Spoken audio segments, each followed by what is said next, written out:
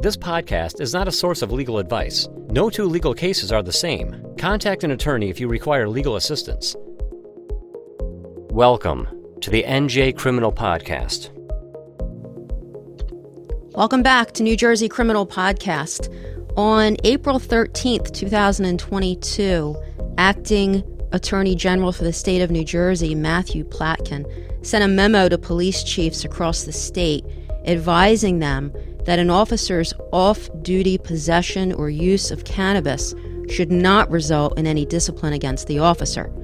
Here with us to discuss cannabis consumption by law enforcement is Middle Township Chief of Police Chris Lusner. Chief, welcome. Thanks, Meg. Thank you so much. Thanks for having me. Thank you so much for taking the time and how busy you are.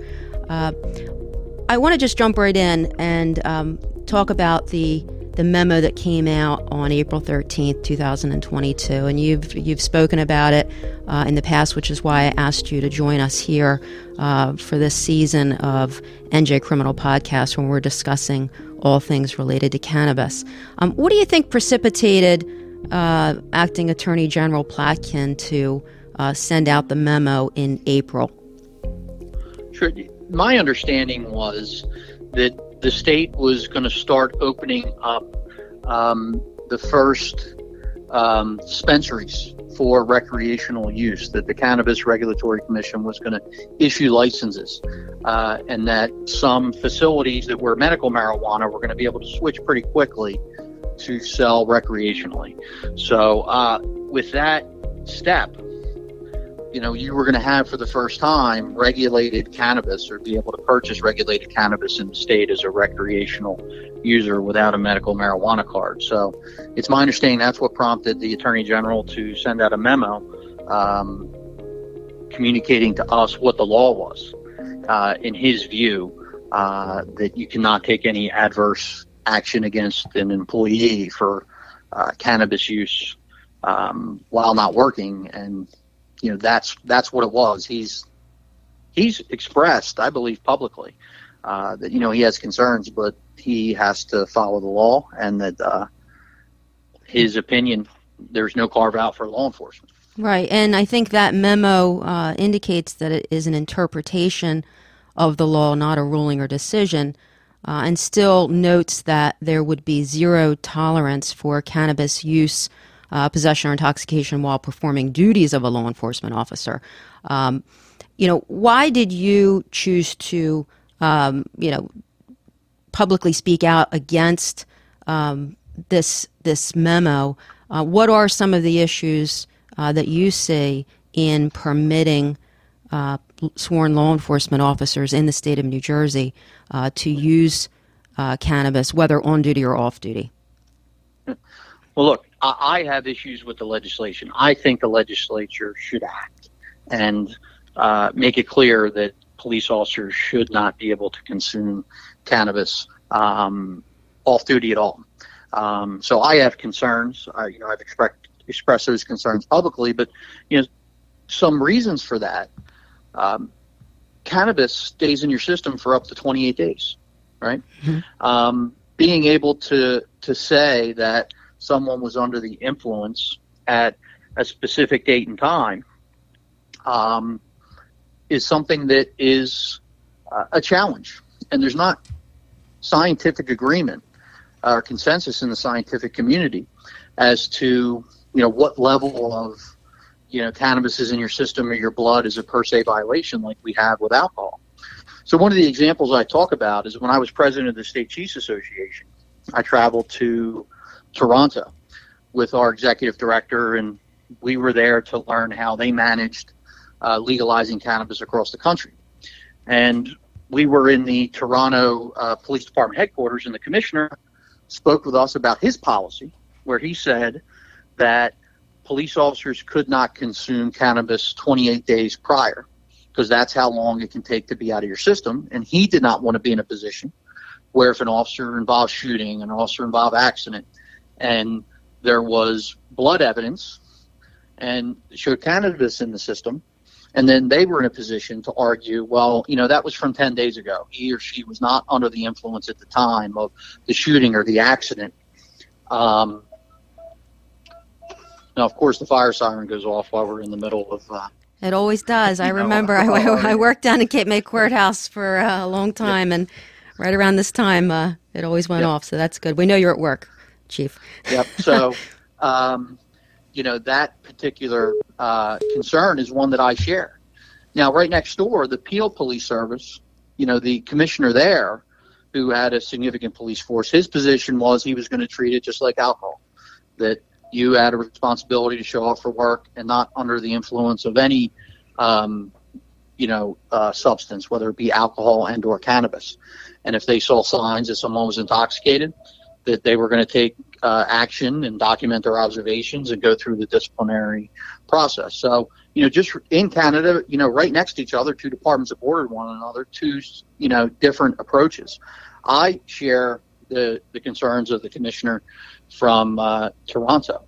I don't want to be in that position where we have to argue, especially now with the scrutiny of law enforcement in use of force situations and just about everything that we do, that we're trying to articulate, we have an officer that used cannabis, but he or she wasn't under the influence at the time. So that's one of my main concerns. Right, and I can see that there would be certainly a concern with regard to civil liability, and particularly a related topic is the issue of not related to police officers, but individuals who have consumed marijuana and then are involved in either an accident where they're believed to be under the influence, or just charged with driving while impaired. And so, just as a side note, I'm hopefully going to be interviewing an expert pharmacologist, toxicologist on the issue of how marijuana is metabolized in the system. And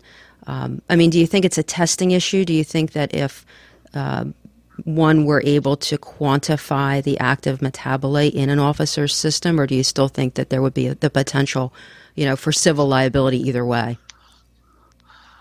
Look, my understanding from, speaking with, different folks in this field, there is not consensus in the scientific community yet. Mm-hmm. I'm told that cannabis can affect everyone differently. That, one person may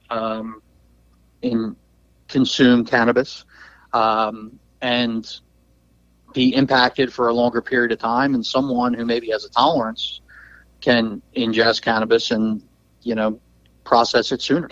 Mm-hmm. That it's not necessarily what's in the bloodstream, but, other parts of the body of how it impacts. And that's my understanding, and I think that's why you have not seen a device. And I know there's a race in the scientific community to try to develop some type of breathalyzer or some type of machine to be able to say, this is a per se violation. In Canada, they had a machine, and they picked a number, but they acknowledged that, there was not agreement amongst the scientific community that per se violation actually meant that they were intoxicated at the time. Right, and there's always challenges to the scientific reliability of things. Look at the ALCA test. Yep.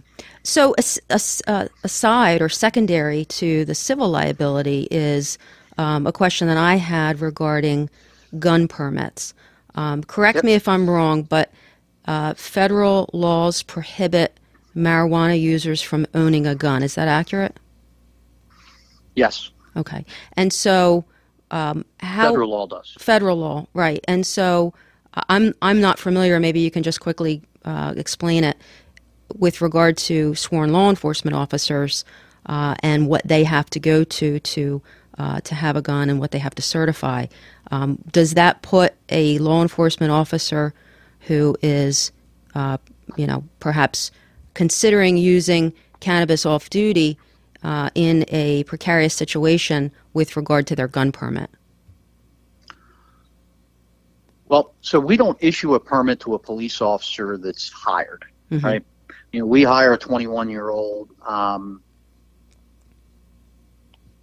officer.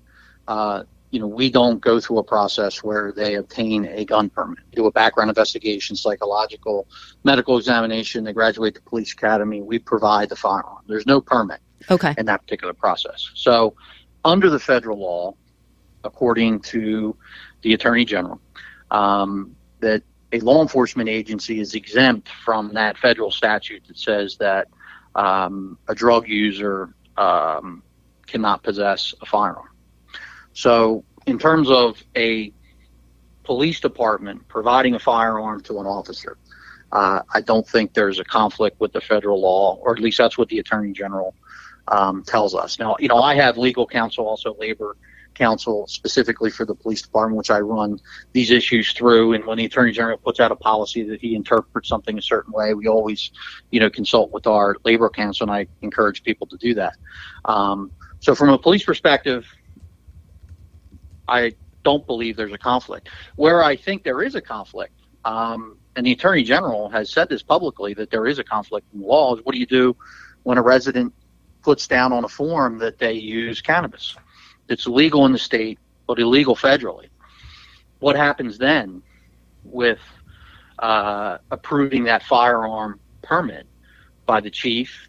And if the chief denied it, what's the Superior Court judge going to do in that case when there's a clear conflict between state and federal law? Okay, I see. I don't know the answer to that question. Okay, I see. Thank you for clarifying that for me. But that is an issue for anyone who would be applying, a citizen, private citizen, who would be applying for a gun permit and consuming cannabis and putting that on their application, correct? It would be, yeah. And I haven't had any applications where someone has put that down yet.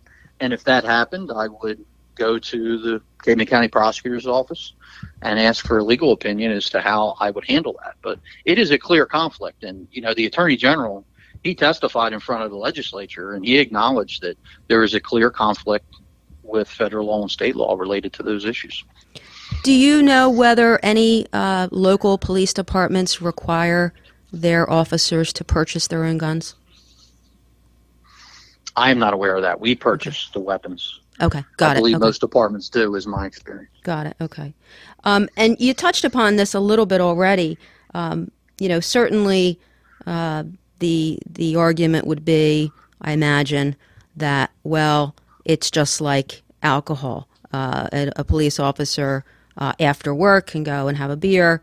Why is this different? I think you touched upon it already with regard to the length of time that it stays in the system. And you also mentioned, and I should have put this in my introduction. You are the immediate past president of the State Police Chiefs Association. Well, past president. They just had a new president sworn in June. But I'm a past president. I was immediate president. Got it. Okay. About a month ago. And so, are you, I'm not going to ask you to quote anybody, but are you sensing that this is a concern among many of the police chiefs in the state? Oh, absolutely. Yeah. All the police chiefs are concerned. For the reasons I said, I also feel like from a public trust perspective, that the public knows that there are certain employees, sensitive employees that are out there in the community, such as police officers who have, the authority to use deadly force, this shouldn't even be a question in my view. And the law should be clear that police officers, in my opinion, should be exempt from this law and not use cannabis off duty. So, it's a civil liability issue, certainly. But it's also, a concern, in my view, from a public trust standpoint. And then there's other issues. One of the things we talked about, if you're a police officer that is, looking to rise through the ranks and eventually go to the FBI National Academy someday, federal law still applies. You go through a separate background investigation. I went to the FBI National Academy. If an officer decides to say, okay, I'm going to use cannabis off duty, there's other things that may impact, their career down the line if this law doesn't change, such as that, or being on a federal task force. I was just going to say that. There's oftentimes when local officers are assigned temporarily to federal task force, that would certainly create a problem. Yep. My intern this summer is a college student, and she is in the ROTC, and she has indicated that they've been advised they can't consume cannabis, and again, it's because it is still against the law, against federal law. And so it's the same concept. What do you think the next steps are? Is there a mechanism for local chiefs and departments to challenge this, or what do you think? Is it just a matter of cautioning your officers? Or what do you think the next steps are? Well, I do know that the legislature is aware of this issue. The State Chiefs Association has engaged with a number of legislators on this issue. It appears to have bipartisan support. However, the Senate President Nick Scutari was one of the original authors of the legalization of marijuana bill. So he's an important player in legislation, and I don't think he shares the same concerns that I outlined earlier about carving out an exempt for law enforcement. So, I think this is something that, to resolve this, would be a legislative fix. I don't know if a challenge in the courts, state or federal, would bring any clarity to this. It seems to be the main push is legislatively. So we'll see what happens. We'll definitely keep an eye on it, and I really do appreciate you taking the time to speak with me today about this issue. I had seen the article that you were quoted in, and you and I go back a few years, and so I really do take the time, because I think it's really important, and that's why I'm doing this series, to have a balanced viewpoint on both sides and flesh out all of these issues, because I think sometimes and there was popular voter support for this, right? But I think it's also important to flesh out the issues, and hopefully it's not changed as a result of an incident, right? The hope is that if the legislature hears the concerns of law enforcement, that aspect can be changed, before there's an incident that brings this to the forefront in a bad way. I agree with you, and there's so many other elements of the cannabis legislation, the underage consumption, and I know you're going to be talking with folks about that. But in that case, a perfect example, they passed that law that said you could notify parents, and they changed it pretty quickly because of public outcry. So I imagine at some point they're going to have to respond to the public and understanding that there are some real concerns here, and hopefully it's not after a very serious incident. Let's just hope. Chief, thank you very much. Stay safe, and when I'm down that way, I'll stop in and say hi. Thanks, Meg. All right, see ya. Bye-bye. We hope you've enjoyed this series. Don't forget to subscribe, because before you know it, we'll be back with another great conversation. If you sell by referral, relationship building, and network marketing, pick a time and let's talk about podcasting. You might be surprised. When done correctly, all you have to do is have the conversations. If you're interested in starting a podcast, visit the contact page at njcriminalpodcast.com and send Meg a message. She'd love to discuss your legal podcast.